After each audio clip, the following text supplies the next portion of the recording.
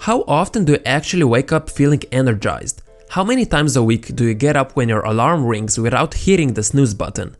Nothing is worse than going to bed early only to wake up still feeling exhausted. There are a number of factors that can affect how tired you feel in the morning, and you probably have some habits that are robbing you of your energy. We'll look at some of the solutions that you should adapt, which will help you wake up early and well rested. Let's get started. Number 1. Stop snoozing. When you snooze, you're not really getting more sleep. It doesn't make you feel better about waking up. It actually does nothing beneficial for you. Every single time you hit the snooze button, you wake up feeling more tired. This is because our sleep consists of 90-minute cycles. When you fall back asleep for such a short amount of time, your alarm wakes you up in the middle of your sleep phase, which will leave you feeling even more tired and sluggish. What I recommend is to use an app called Sleep Cycle. What this app does is it wakes you up at the end of your sleep phase. It does it by tracking your movements during the night, and the alarm only goes off when it detects you're at the end of the cycle. Waking up this way will leave you much more energetic than waking up in the middle of your REM phase. Number 2. Get enough sleep. We need a certain amount of sleep every day for our body to function properly.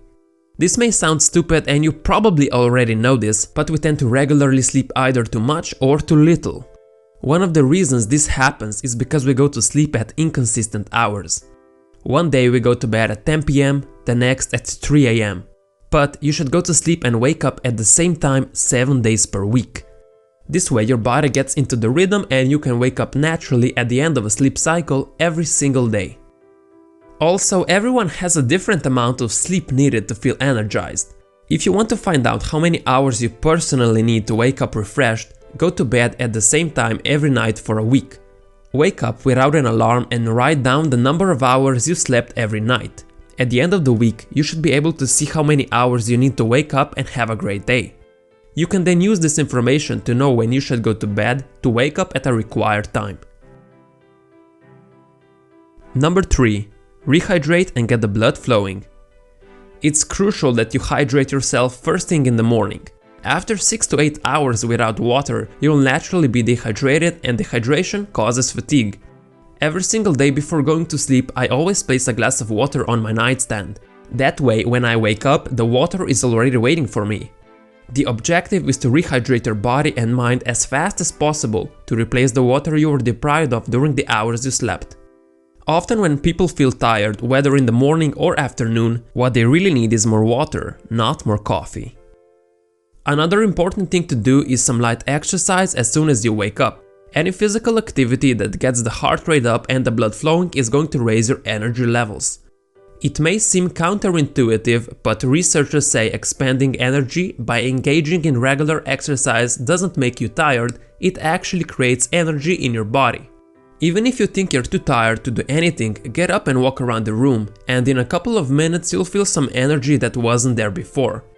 The exercise doesn't need to be anything extreme. No need to go run a marathon before breakfast. What I usually do is just some stretching, followed by jumping jacks and burpees. Number 4. Avoid screens before bed. Your TV, smartphone and computer screen all produce artificial blue light.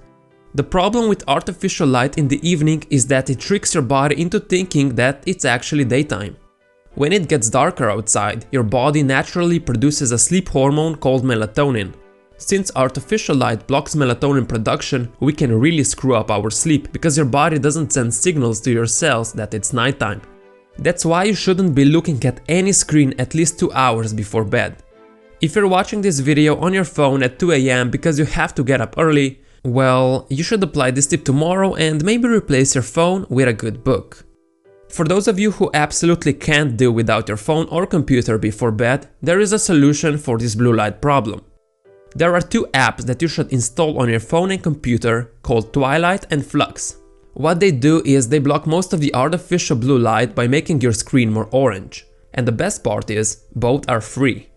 However, if you're serious about fixing your tiredness problem, you won't be using any screens before bed anyway. I hope you learned something new today. I've been applying all these tips for some time now and they definitely help. If you have any other solutions that have worked for you and you'd like to share, post them in the comments below. Together we'll become better than yesterday.